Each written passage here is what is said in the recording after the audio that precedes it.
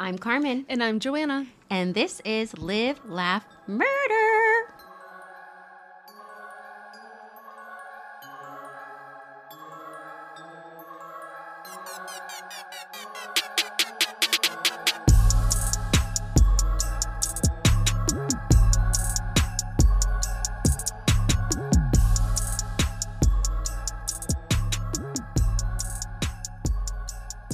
I'm so happy you're here. I'm so happy to be here too. And guess what? What?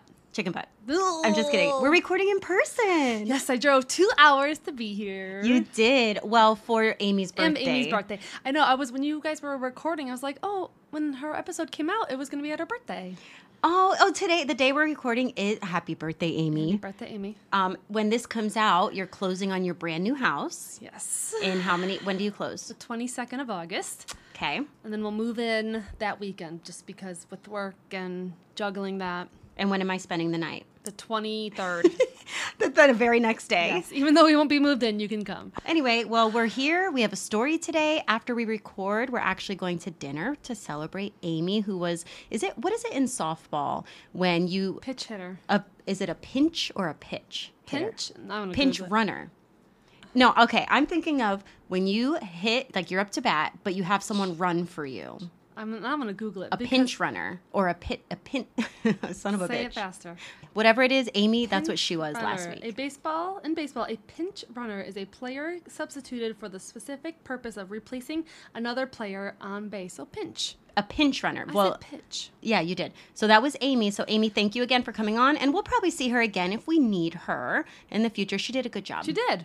She did great. I Not really just because liked it's her birthday today. I would have said it regardless. Yes, you would have. So we are back to our bullshit today. We've got a Florida man, Joanna, and we have a typical true crime or movie plot episode. Yay. It's been a while. It has. I think it's felt like a while because we got a little ahead before with our recording because you were moving, and then Amy filled in, so it feels like it's been a really long time. That was the paranormal one with Amy. Yes. And what was the last one? I didn't have to guess.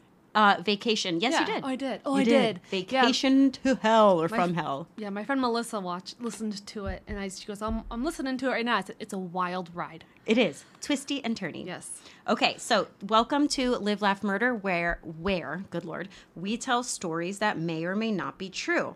On today's episode, I will either be giving you the facts of a true crime case or the plot of a horror movie. And let's see if you guys can test your knowledge and figure it out before the end of the show. Before me. Before Joanna, at least. Anyway, but before that, Joanna likes to tell us a Florida man. You moved away, but you still live in Florida where there's crazy people. All over the place. All over. So Florida's a big state. Crazy things happen. What do you got for me? Well, this was sent to me by Chancey. Chancey, what up? Yes. Interesting little fact about this story. It is a court case, and my husband was chosen to be on this jury. Wow. He got a jury summons for this, and it's a murder trial. Did he go? No. Oh, that's the one you told me about when you were packing up the house and you had me look at it. Yes. Wow, so, wild. A man convicted of killing an 11-year-old girl and her babysitter more than 3 decades ago has been sentenced to death by a judge in Southwest Florida. Holy shit. Yeah. That's me. I'm in Southwest Florida. You are. I'm not. Okay. So the sentencing came not long after Joseph Zeiler elbowed his own attorney in the face in the courtroom. Last month, 10 out of 12 jurors recommended that Zeller, Z-I-E-L-E-R? Zealer? Okay. Doesn't matter. He's a scumbag. Zealer or Zeiler? We'll call him Joe. To be sentenced to death after about 5 hours of deliberations, according to the court records. The same jury previously found Joe, 60, guilty of 2 counts of first-degree murder in the 1990 murders of the 11-year-old Robin Cornell and 32-year-old Lisa Story. Wow. Yeah, so he was convicted in the 90s. 1990, and then he wanted a retrial, and he was still convicted, but now he's convicted to murder. Wow. He's getting, not convicted.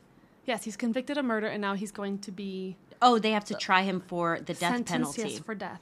Ah. Before the sentence was officially handed down, Joe appeared in court with his wrists shackled. Video shows him calling over his attorney, Kevin Shirley, who leaned over to listen to something he assumed Joe was going to whisper to him. Instead, Joe flung his elbow up and struck the side of Shirley's head, the video shows. Two bailiffs immediately tackled Joe to the ground and escorted him out of the courtroom. And the attorney says, I had no idea he was going to do something like that. Of course. Obviously, he's been planning on that. But as he was going down, he said he was sorry. Who wrote this? As he was going down, he said he was sorry he missed. Oh my gosh. I didn't expect that. Anyway, so he's in jail. He's going to die. Wow. Yeah. So, okay. Yeah. I guess I had words and then I lost my words. You want me to elbow him? Elbow me in the face? Don't. Hold on. I have to move Amy's gift bag because it's rustling, it is rustling, and I don't want the folks to be bothered. Coming live from the swamps. Coming live from the sweat house. Okay. I'm going to be silent this entire show. Bet. Joanna, with a bet? Don't do that to me. You got to run through your roulette of 5 phrases. It's wild. That's wild. It's crazy. Wow. Or no, what's the other one? That's the one I feel like I do too much. Okay. We were talking about our phrases that we overuse far too often that we don't notice until we listen back. Yeah, it's annoying. Well, I have a story for you today. Good. All right, Joanna. It is back to school season, which is why I told you we had to record this one now because school's in session soon. Yep. By the time this comes out, school will have started just a week ago. But I know in the northern part of the country and other areas, it starts in September. Either way, Joanna, it's back to school season. Okay. And I thought I'd tell you a little tale that surrounds a group of girls that rule the school. Is it Mean Girls? Yes. Okay. This is the plot of Mean Girls. With a twist. The OG Plastics is what I was thinking when I was writing this. I love it. And you saying, was it Mean Girls just makes it perfect. Okay.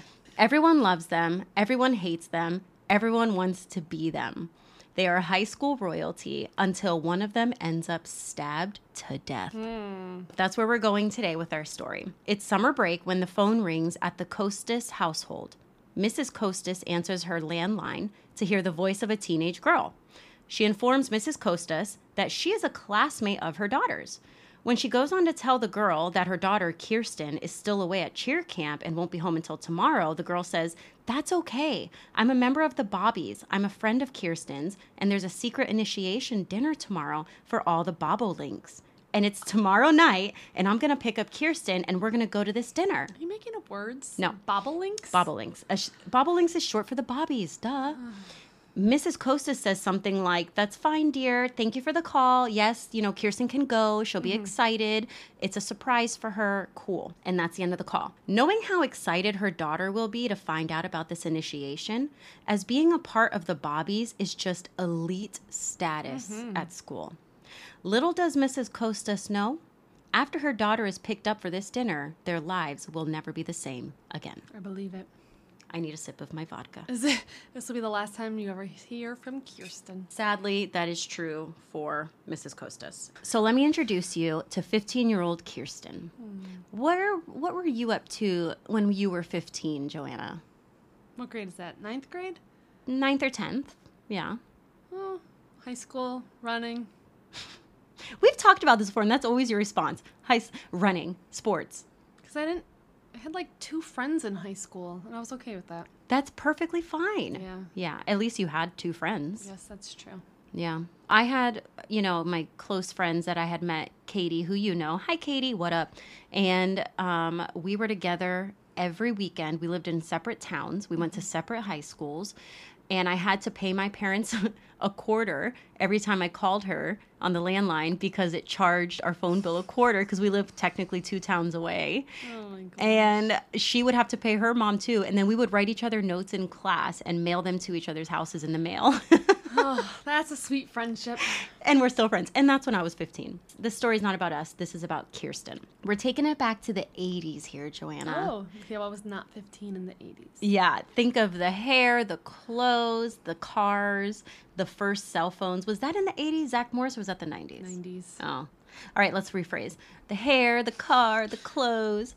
And Kirsten is living the California dream, surrounded by affluence, low crime rate, and great schools. Kind of like Beverly Hills 90210. Yes. This is not Beverly Hills 90210. So jealous of those kids. Just remember, like, what was the restaurant they would go to? There was a The diner. Peach Pit. The Peach Pit, yes. Yes. Oh. I thought that, honestly, like, watching them, like, oh, high school's going to be so cool. Yeah.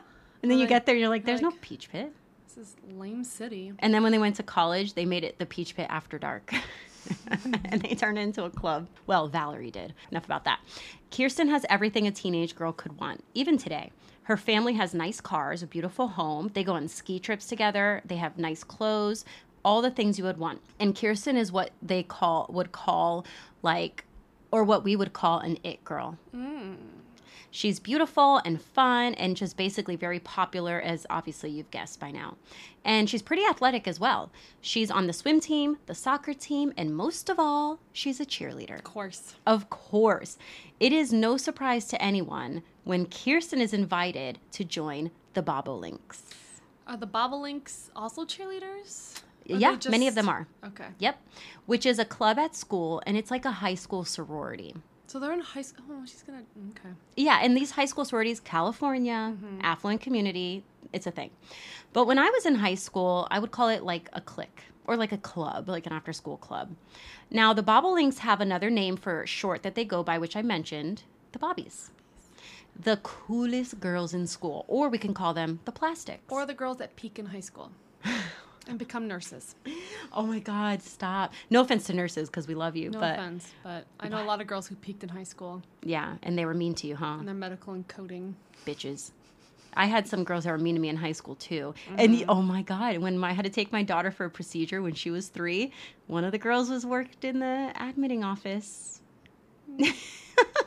She was an asshole in high school. Wow, Joanna.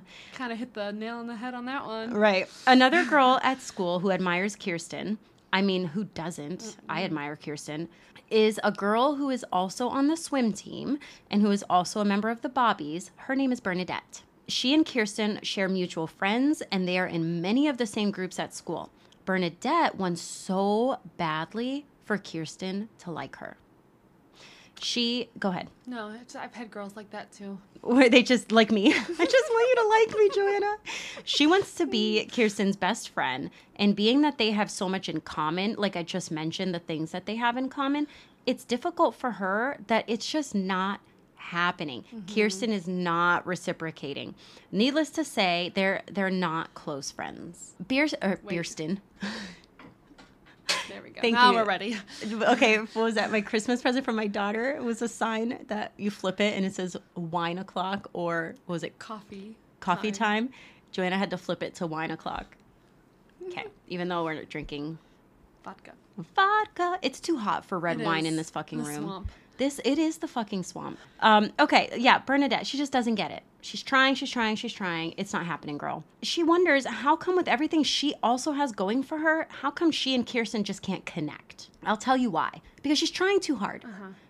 When you push and push and push, even at that young age at 15, even now at 38 and 40 years old, you and me, when you push, Joanna, I'm just going to push you away.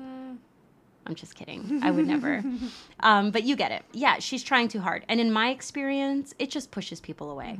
Bernadette doesn't even truly like Kirsten deep down. She just wants her acceptance. Okay. Being accepted by her means being accepted by everyone. Bobettes. The Bobbies, yes. The Bobolinks. Bernadette, even though, like I said, she's got great things going for her, she doesn't have the social standing like Kirsten because her family isn't dun dun dun, uber rich. Now, her family is fine financially. To us, they're probably pretty well off, but they don't have the excess that all her rich classmates have. Okay? It's like in 90210, they're all so rich, and then Brandon and Brenda come in the school and they feel poor, Yeah. even though they're definitely not. Because they're living in 90210. Yep. So to her, yeah, she feels poor, and she's far from it, and she's just insecure. In the spring of that school year, tryouts come for the cheer squad for the following year. Bernadette gives it her all. Cheerleading at this school, Joanna, is taken so seriously that before even trying out, the kids have to write an essay explaining why they would be a benefit to the squad, and their parents have to agree to purchase all the uniforms and they have to agree to pay for you to go to cheer camp before you can even try out. Is this Bring It On? Oh my gosh. I guess we'll wait and see. So you've mentioned Murders. Bring It On, 90210, Mean Girls, Scream. Am I right on any of them?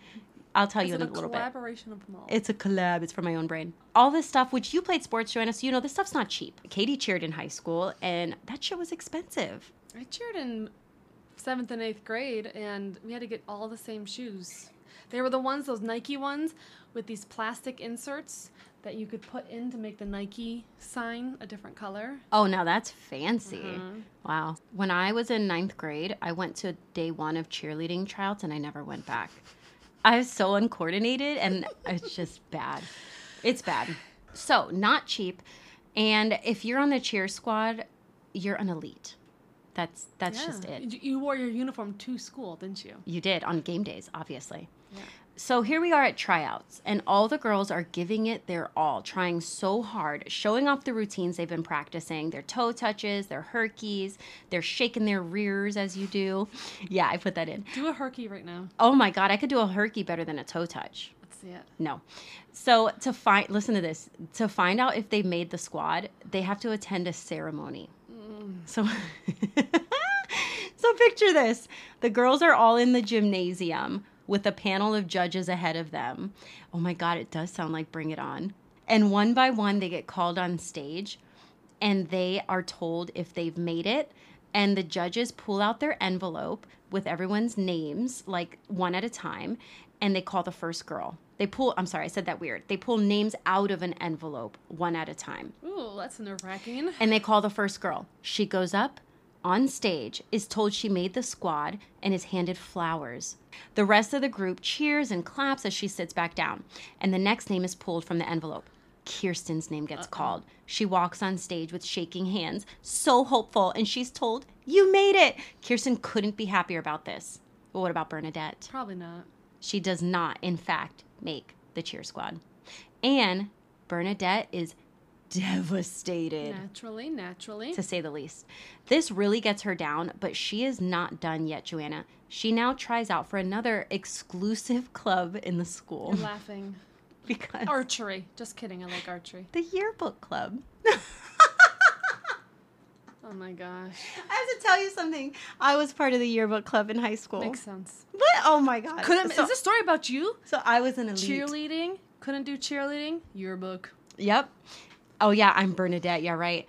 I'll tell you now, being in the yearbook class was like, we got free reign of the school. Yeah. We could go around and take pictures. It was one of the best classes I had. Well, and you can decide who makes it and who doesn't. Yeah, and I was on the yearbook club for 2 years in high school. I loved it. It was so fun. But it wasn't definitely not an elite, like, social standing club. I'll tell you that right now. Well, where they went to school, it was. It didn't add to my popularity, and it didn't make me an it girl. I digress. So this is really important to Bernadette. She also does not make it in the yearbook club. Yep, burn after burn. And because of this, she feels like she just can't break into the cool girl group the way she wants to be. Yeah. She's just getting down on her luck. These little things are building up for her and making her feel more and more just like shit. So Bernadette recalls how just a few short months ago, she was on a class ski trip in the winter. Remember where I was kind of talking about the springtime. A couple months ago, she remembers being on a class trip. And even though she was excited for the trip, she felt like an outsider, as always. Mm-hmm. I mean, a class trip to go skiing, sign me up. Yeah. All the other kids showed up with brand new name brand ski equipment, shiny, new, their clothes that they wear, gorgeous, while she had to show up with used skis. Oh, boo-hoo. And borrowed snow clothes. And who of all people makes a remark about her old stuff? Kirsten. This adds to the resentment and the feeling that she just can't fit in like she wants to. So now going back to not making the cheer squad or the yearbook club, all of Bernadette's envy is funneled now toward Kirsten. Kirsten is the epitome of everything that she can't have. Do you think, does Kirsten, well, other than making fun of her, does she have any idea? Like this person is like obsessed with her? Not to the level that we would imagine. No, she doesn't know. She knows that Bernadette is just trying too hard. And it's like annoying to her. Mm-hmm. Well, now we're in that next summer. Everyone is taking time off and preparing for the following school year. Kirsten's preparing to kick ass while away at cheer camp, and Bernadette's jealousy is just stewing as each day passes. The day before Kirsten is to return home from cheer camp, back at home, her mother gets a phone call. Oh, no. The call I mentioned at the beginning of this story. Is it from Bernadette? A call asking if Kirsten can be picked up for a secret initiation the next day. The girl on the phone says to make sure Kirsten is all dolled up and ready for a fun night. When Kirsten's mother agrees, she doesn't know that the person who called is not taking her to an initiation dinner, and there is in fact no initiation dinner happening at all. Bernadette. Say it. Just say it. Well, the day... I'm going to keep going. The next day comes. Kirsten's parents are at a fancy dinner with her brother, and she's at home all dressed up alone for her top secret dinner party. Her mother didn't know really who was picking Kirsten up, so she's just all dressed up, Kirsten, and waiting for someone, quote unquote.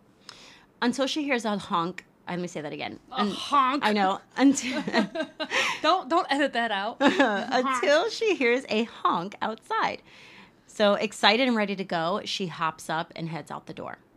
Meanwhile, Bernadette has asked her dad to drop her off at a nearby babysitting job. When he makes the quick drive with his daughter, she asks him to leave her with their yellow Pinto, saying she wants to drive home after babysitting. And her dad, honestly, he agrees that she doesn't need to walk home alone late at night, and that instead he'll go ahead and walk home, and he leaves her with his car. So I think any dad would kind of do that. And yeah, keep the car, I'll walk home. I don't want my daughter, 15 years old, walking alone. As soon as Dad leaves, with Bernadette pretending to walk up to the house to babysit.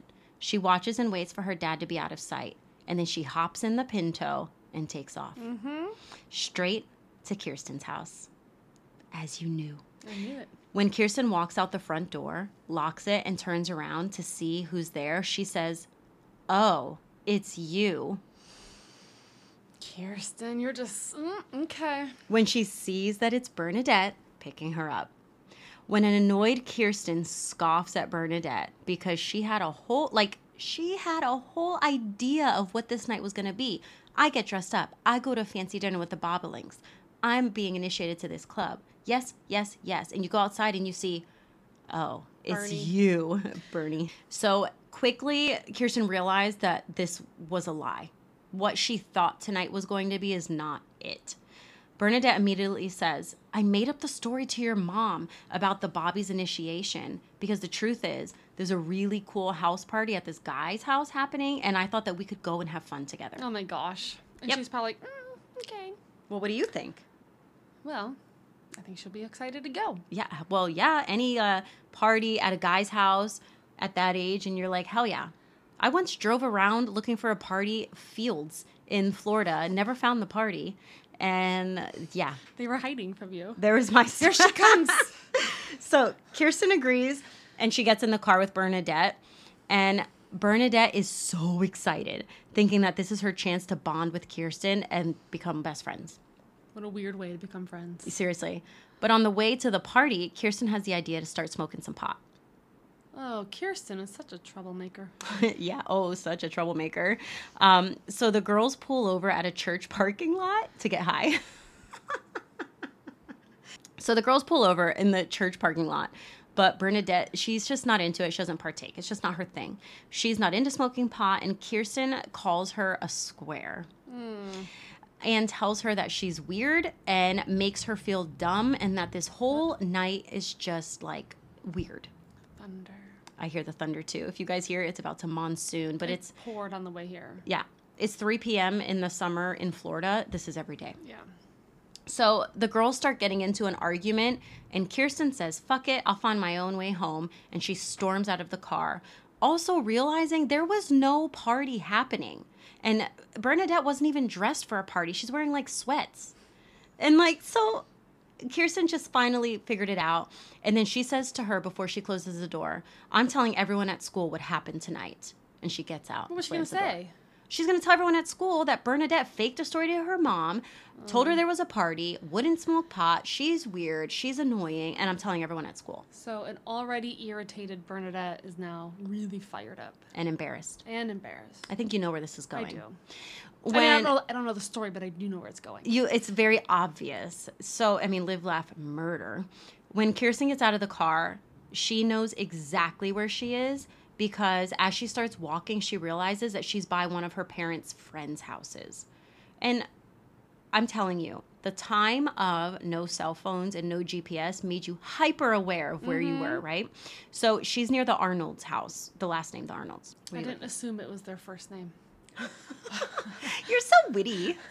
Oh my gosh. Shut it. She walks up to their front door, hoping to use their phone. Exactly. I was going to say bathroom. Yeah, no.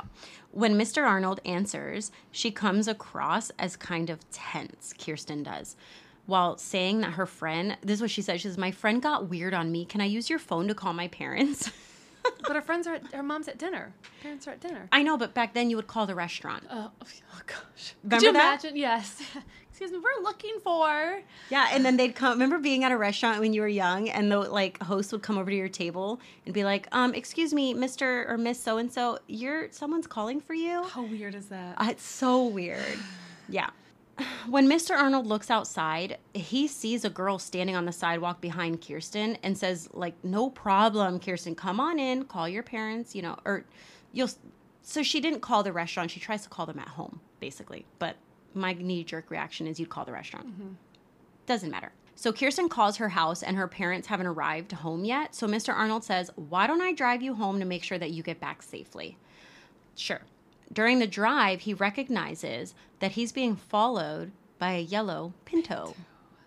He says something about it out loud, and Kirsten responds, don't worry about it. It's my friend being weird. I just want to go home. Oh, no. Well, she does make it home. Kind of. But doesn't make it inside. Yeah, kind of. Mr. Arnold, go ahead. Why wouldn't he wait till she got in the house? If he recognized that the car is following her. Right. So here's my next note. Mr. Arnold gets to her house, and seeing that her parents' car isn't in the driveway, Kirsten says that she's going to go wait at the neighbor's house. So he says he will watch until she gets inside. Yeah. So yes. And it is dark, mind you, for what's going to happen next. So I need to stretch a little bit, sit up straight. Not knowing that Bernadette has parked her car and has run up in the dark to hide behind the nearby bushes. As Kirsten is approaching her neighbor's front door, with Mr. Arnold keeping an eye out from the car, now mind you, he's parked across the street, keeping an eye, a person jumps out with a 12-inch butcher knife and stabs Kirsten. Where? I'll tell you where. But who is it, more importantly? Wait, it stabs her? Yep, a person jumps out and stabs Kirsten. It's Bernadette. Well, yeah, it's Bernadette. Obviously, it's Bernadette. Bernie fucked up. In the struggle, Kirsten manages to get away from her. Now, this is as she's walking up to the neighbor's house, right by the front door. She manages to get away from her with blood dripping down her body by what feels like the gallons. Sorry for the imagery there. Thank you. She makes it to the house, bangs on the door, and all while Mr. Arnold, he is in his car across the street. He sees through darkness, but he thinks he's seeing Kirsten getting into a fist fight with this girl. He has no idea. Regardless. It's far enough away. It's dark out. But when Kirsten falls to the ground, he realizes what he's seeing as a glimmer of shiny metal is seen in the attacker's hand. Oh my gosh. Holy shit. So he immediately freaks out. All this has happened at one time, mind you. Bernadette runs to her vehicle and takes off. And so this is what Mr. Arnold does. He realizes, shit, she was attacked. And he saw the glimmer, so he realizes there was a weapon. So when Bernadette takes off, his first instinct is to chase after her. Chase after whoever. He doesn't know who it is. Yes, chase after the car. So it's like hot pursuit. But it doesn't take him long to realize. He's like, hot pursuit. And he's like, wait a fucking second. I need to make sure Kirsten's okay. Fuck this guy or fuck this girl. So he then immediately turns around and drives back to where he left Kirsten. So he's kind of like the innocent trying to help person here. Kirsten is not okay. No. Kirsten's screams get the attention of the homeowner where she is at. And a person opens their front door late at night to see a bloody, screaming, and seriously wounded teenage girl on their doorstep. Could not imagine. I could not imagine. Have you seen like those people who like knock on doors to be like, help, help, and then when you open the door, people attack you? Yes. But then like, what about those people who truly need help? You don't know. Just call 911 anyway. That's a good idea. If you have someone out your front door, bloody, screaming, do not open the door until you have called 911. Back to the neighbor opening their door, hearing or seeing a wounded, bloodied girl screaming, and she says out loud, "Help me, I've been stabbed." So dramatic.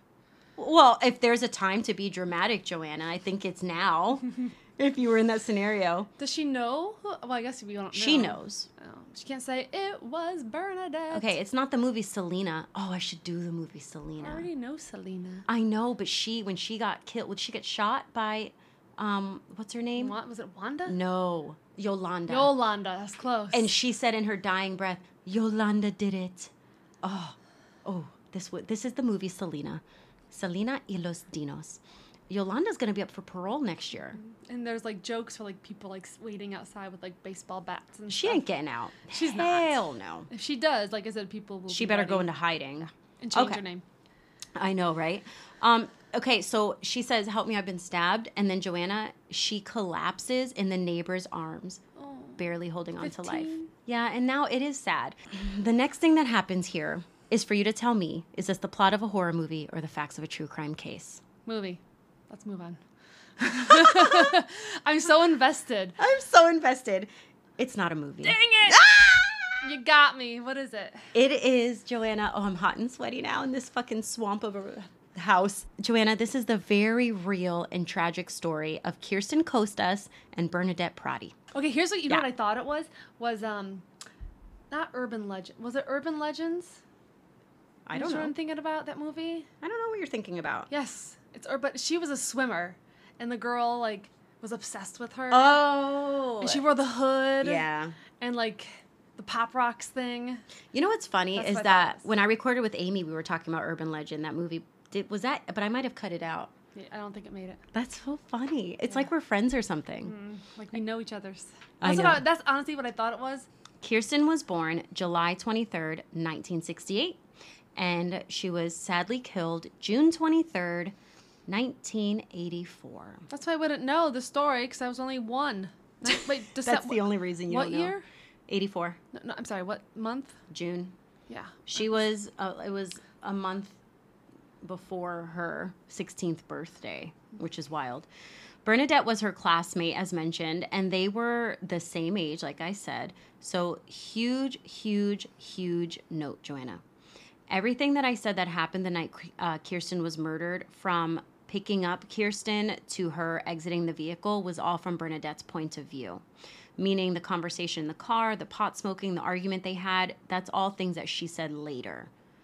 So it all has to be taken with a grain of salt, if you will. Yeah. So we don't know if Kirsten, like, for example, like Kirsten's friend said that she didn't even smoke pot.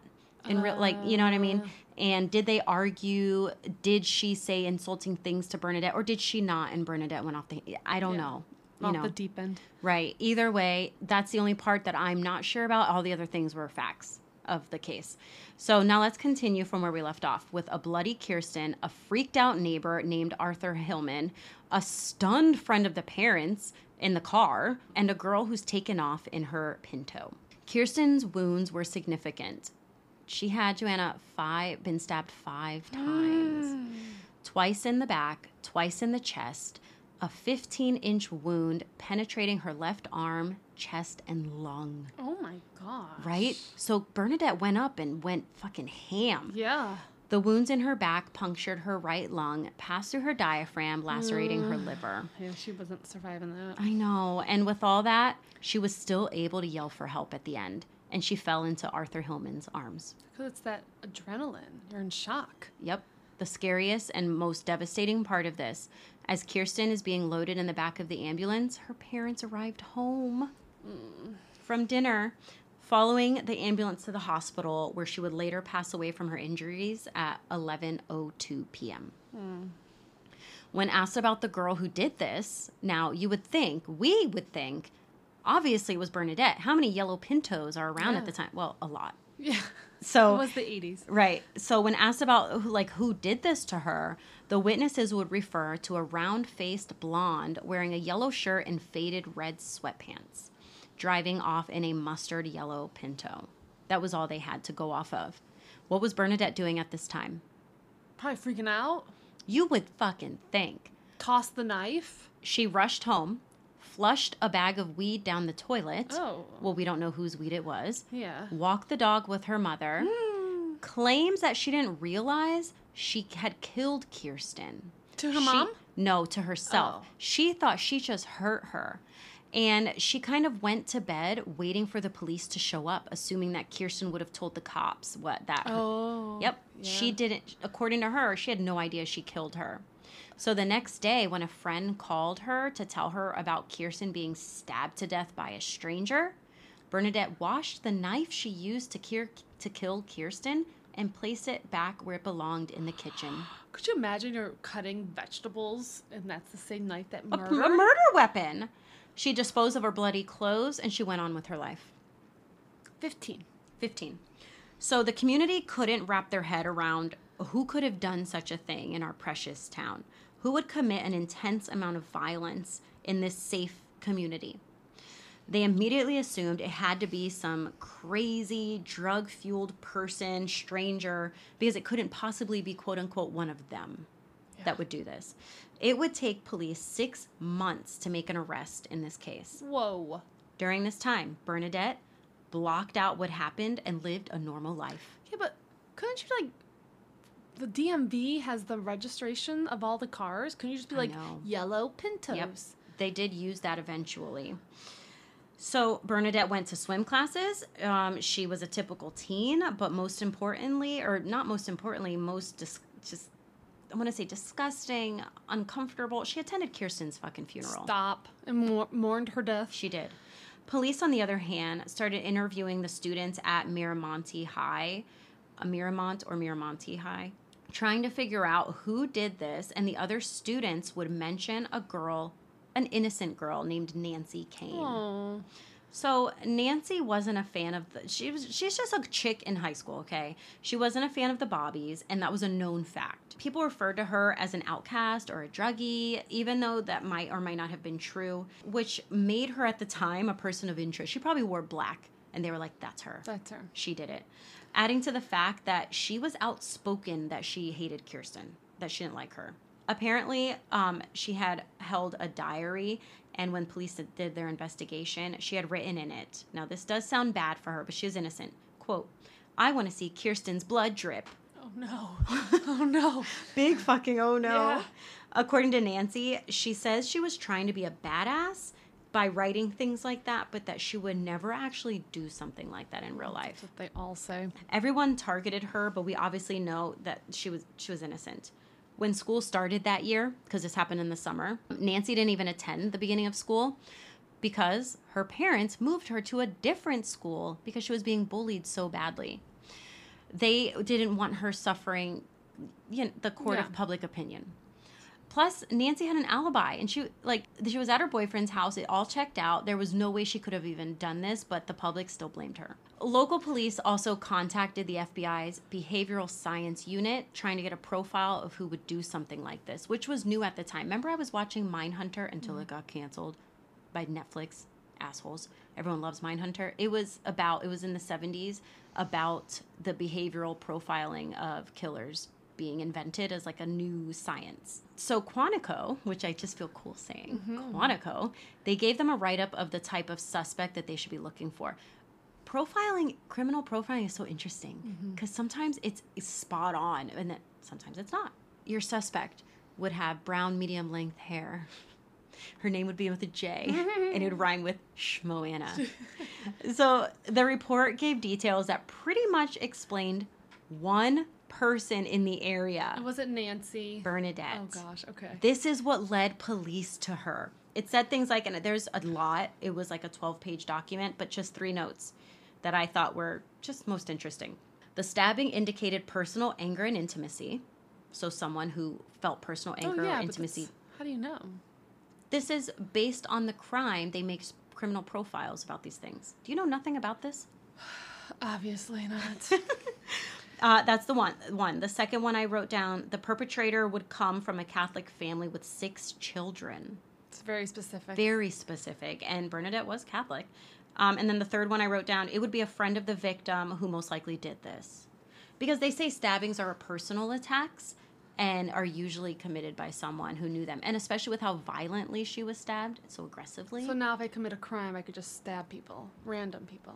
5 times. And they wouldn't know it was me because I'm not a friend. Well, okay. Do you want to do that, Joanna? No. Should we stop recording and call the police? No, I'm just saying. Okay. Well, If. So everything pretty much described Bernadette because they had interviewed her in the past. Bernadette wasn't even a person that they suspected. She passed a lie detector test previously, and that was it. Well, not so much. And none of her friends would believe that smart, mild-mannered Bernadette would do something like this. So she and Bernadette and the wrongfully accused Nancy, this is so fucked up, spent a lot of time together that summer, doing activities. They even did a church class together that summer because they attended a similar church.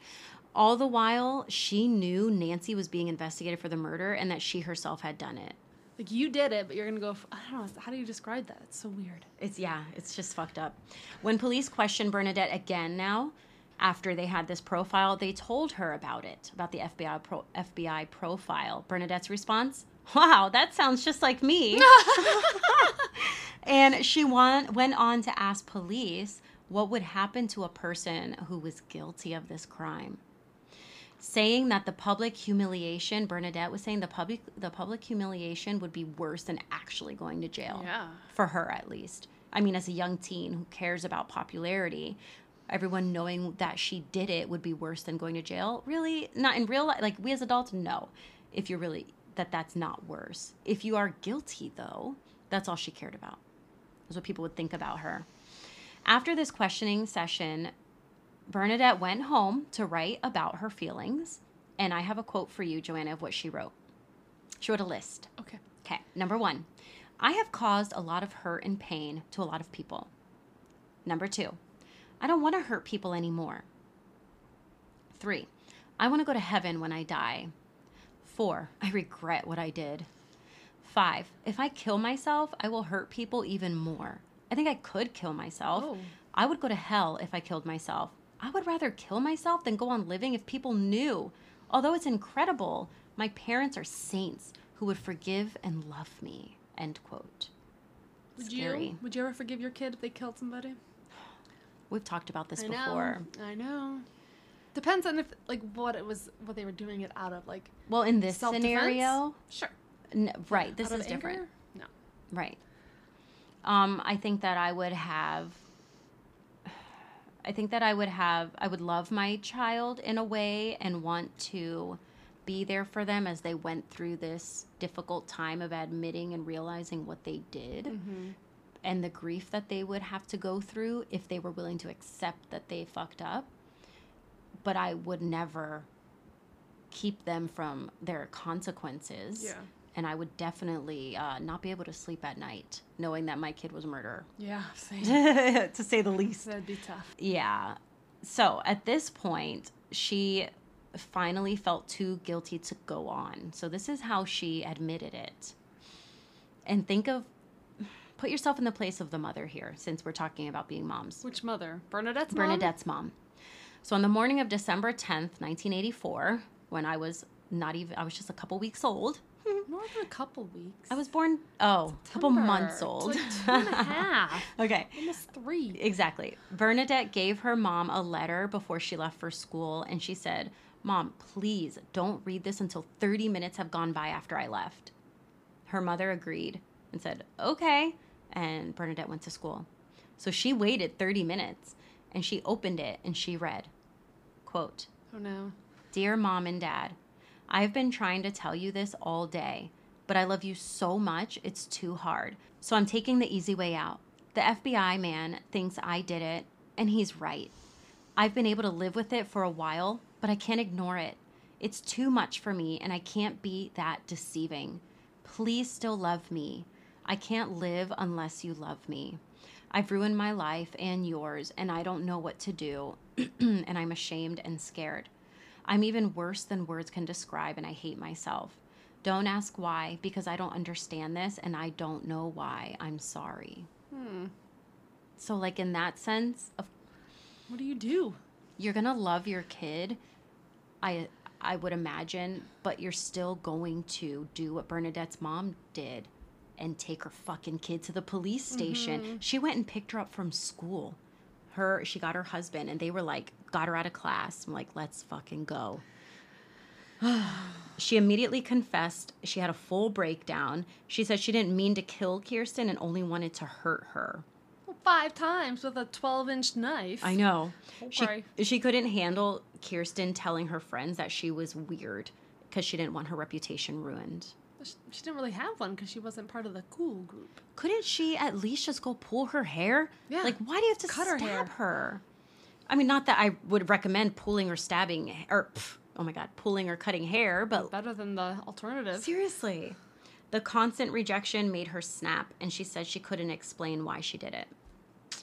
Well, Bernadette was charged, Joanna, I don't know why I'm saying your name so many times because I missed you and you're right in front of me. 1st-degree murder. And during the trial, the courtroom was overflowed with an audience. Oh my gosh. Everything was sensationalized because this was supposed to be one of the safest neighborhoods to live in. Just, it never is. Nothing is, honestly. No. On the stand, Bernadette described what she did, luring Kirsten out of the house with the fake invitation. She said she resented Kirsten, and she said this, and I have another quote. I love my quotes. I had a lot of inferiority feelings and really bad feelings about myself. I lost for cheerleader, and I didn't get the club I wanted, and I didn't get on the yearbook staff. The things that got me mad, I couldn't change, like looks or money or popularity or things like that. Then she went on to say, I was afraid she was going to tell everybody I was really weird. I thought, oh my God, everything's gone wrong. She's going to tell everybody. She symbolized everything I wanted. It makes you feel bad for her? It makes you feel bad for her. That's all she wanted was a friend. And she went to great lengths. Yeah. And for it to not even work out, now what, she's in jail still? Yeah. I mean, she wanted more than just a friend. She wanted popularity. She wanted status. She wanted to be a part of the cool group. And she just took it too far. Being popular in high school, it does not make the rest of your life. It doesn't matter. It doesn't. High school is just another phase in your life. Yeah. And then you move on. And then you move on. And then you go on to live the best years of your life. High school is just another stepping stone, and it doesn't matter. Right. Do you think that she just snapped, like she said? Yeah. I think she reached her breaking point, and... But she did lure Kirsten out of the house. Yeah. So Like she had a plan. She had a plan. And she had a knife. And whether you meant to kill somebody or not, you intended on hurting somebody. Yeah. There's an excuse for the knife, actually. Oh, okay. Because a big part of it was it premeditated or not? So she claimed that it was not premeditated, which was argued because she was dressed in a t-shirt and sweatpants. So they're like, obviously you came fucking ready to go. Look at what you were wearing. She was not dressed up, even though she was pretending to go to a party. She also lied to her parents, saying she was babysitting. That was a part of the premeditation. The people she was supposed to babysit for, they said no. Didn't even know? Yeah, she had babysat for them before, and they were like, this was not, no. And about that knife that she had in the car. So her sister actually, so she was only 15. And I know back then they let kids drive younger, and it was a short distance, so her dad was like, yeah, I'll leave you the car. Her sister is the one who mainly drove that car, and she said that it was her knife and that she kept it in her vehicle to cut up fruits and veggies for her lunch break when she was at work. Would you get the biggest knife in your block to keep in your car? What does the sister do? It doesn't matter. Who cuts up fruits and veggies in their car? With a huge 12-inch knife. She claimed this in court. The sister was like, what the hell? Yeah, I mean, she was the one her name was Gina. She was the one who drove the car, and she testified to this. Either way, Bernadette lured Kirsten out of the house. There was no party. She jumped out of the car with the knife, and she attacked her. Period. End of story. So, coming to a close here, Bernadette was found guilty of second-degree murder and sentenced to a maximum of 9 years. Are you kidding? In a California youth authority. Because she was 15. Yep. Oh, because she was under. Yep. So what is she doing now? I'm going to tell you. She served 7 years. Oh, my God. Could you imagine? What's the cutoff? 18? Okay, so when you're 17, you can commit a murder? Jesus. Yeah, 1 month. Well, there are... I know. But still, I get what you're saying. At 23 years old, she was released. After she got out, she changed her name, moved to a different state, and fell off the grid until, dun, dun, dun, social media. Yes. Yes. Internet sleuths have found Jeanette on social media. What's her name? From Bernadette to Jeanette. Oh. Yep. I really like the et. Okay, I know. But wait, so they must have compared photos. Yeah. So she's now, as of the last I could find, which was a couple years ago, she's now married with kids and was a mommy blogger. and and was very active on social media. Now, like I said, I couldn't find anything now present. So this was as of a few years back from 2023, a few years ago. So people started realizing, the sleuths I mentioned, that they were finding Bernadette Prodi. But how, though? It could be anything. It could be searching what the person changed. What did Bernadette Prodi change her name to? It could be people in her town. I don't know. Okay. I am not an internet sleuth, obviously. So when people started finding out who she was, she got bullied online, and people would post things under her. Like, she'd post like a recipe for a dinner, mommy blogger shit. And people would post die or comment, rot in hell. And, what about Kirsten and or they would post emojis of like bloody knives or like shit like that.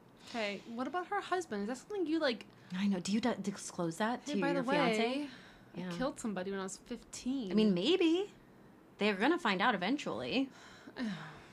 So you said this was a movie. It's not a movie, but it was made into a TV movie. Yes. It does sound like a Lifetime movie, right? So it's both. I was correct. Whatever. I didn't watch it. I haven't watched it yet. It was made into a Lifetime movie called Death of a Cheerleader, starring Tori Spelling. Shut up. Who was Tori?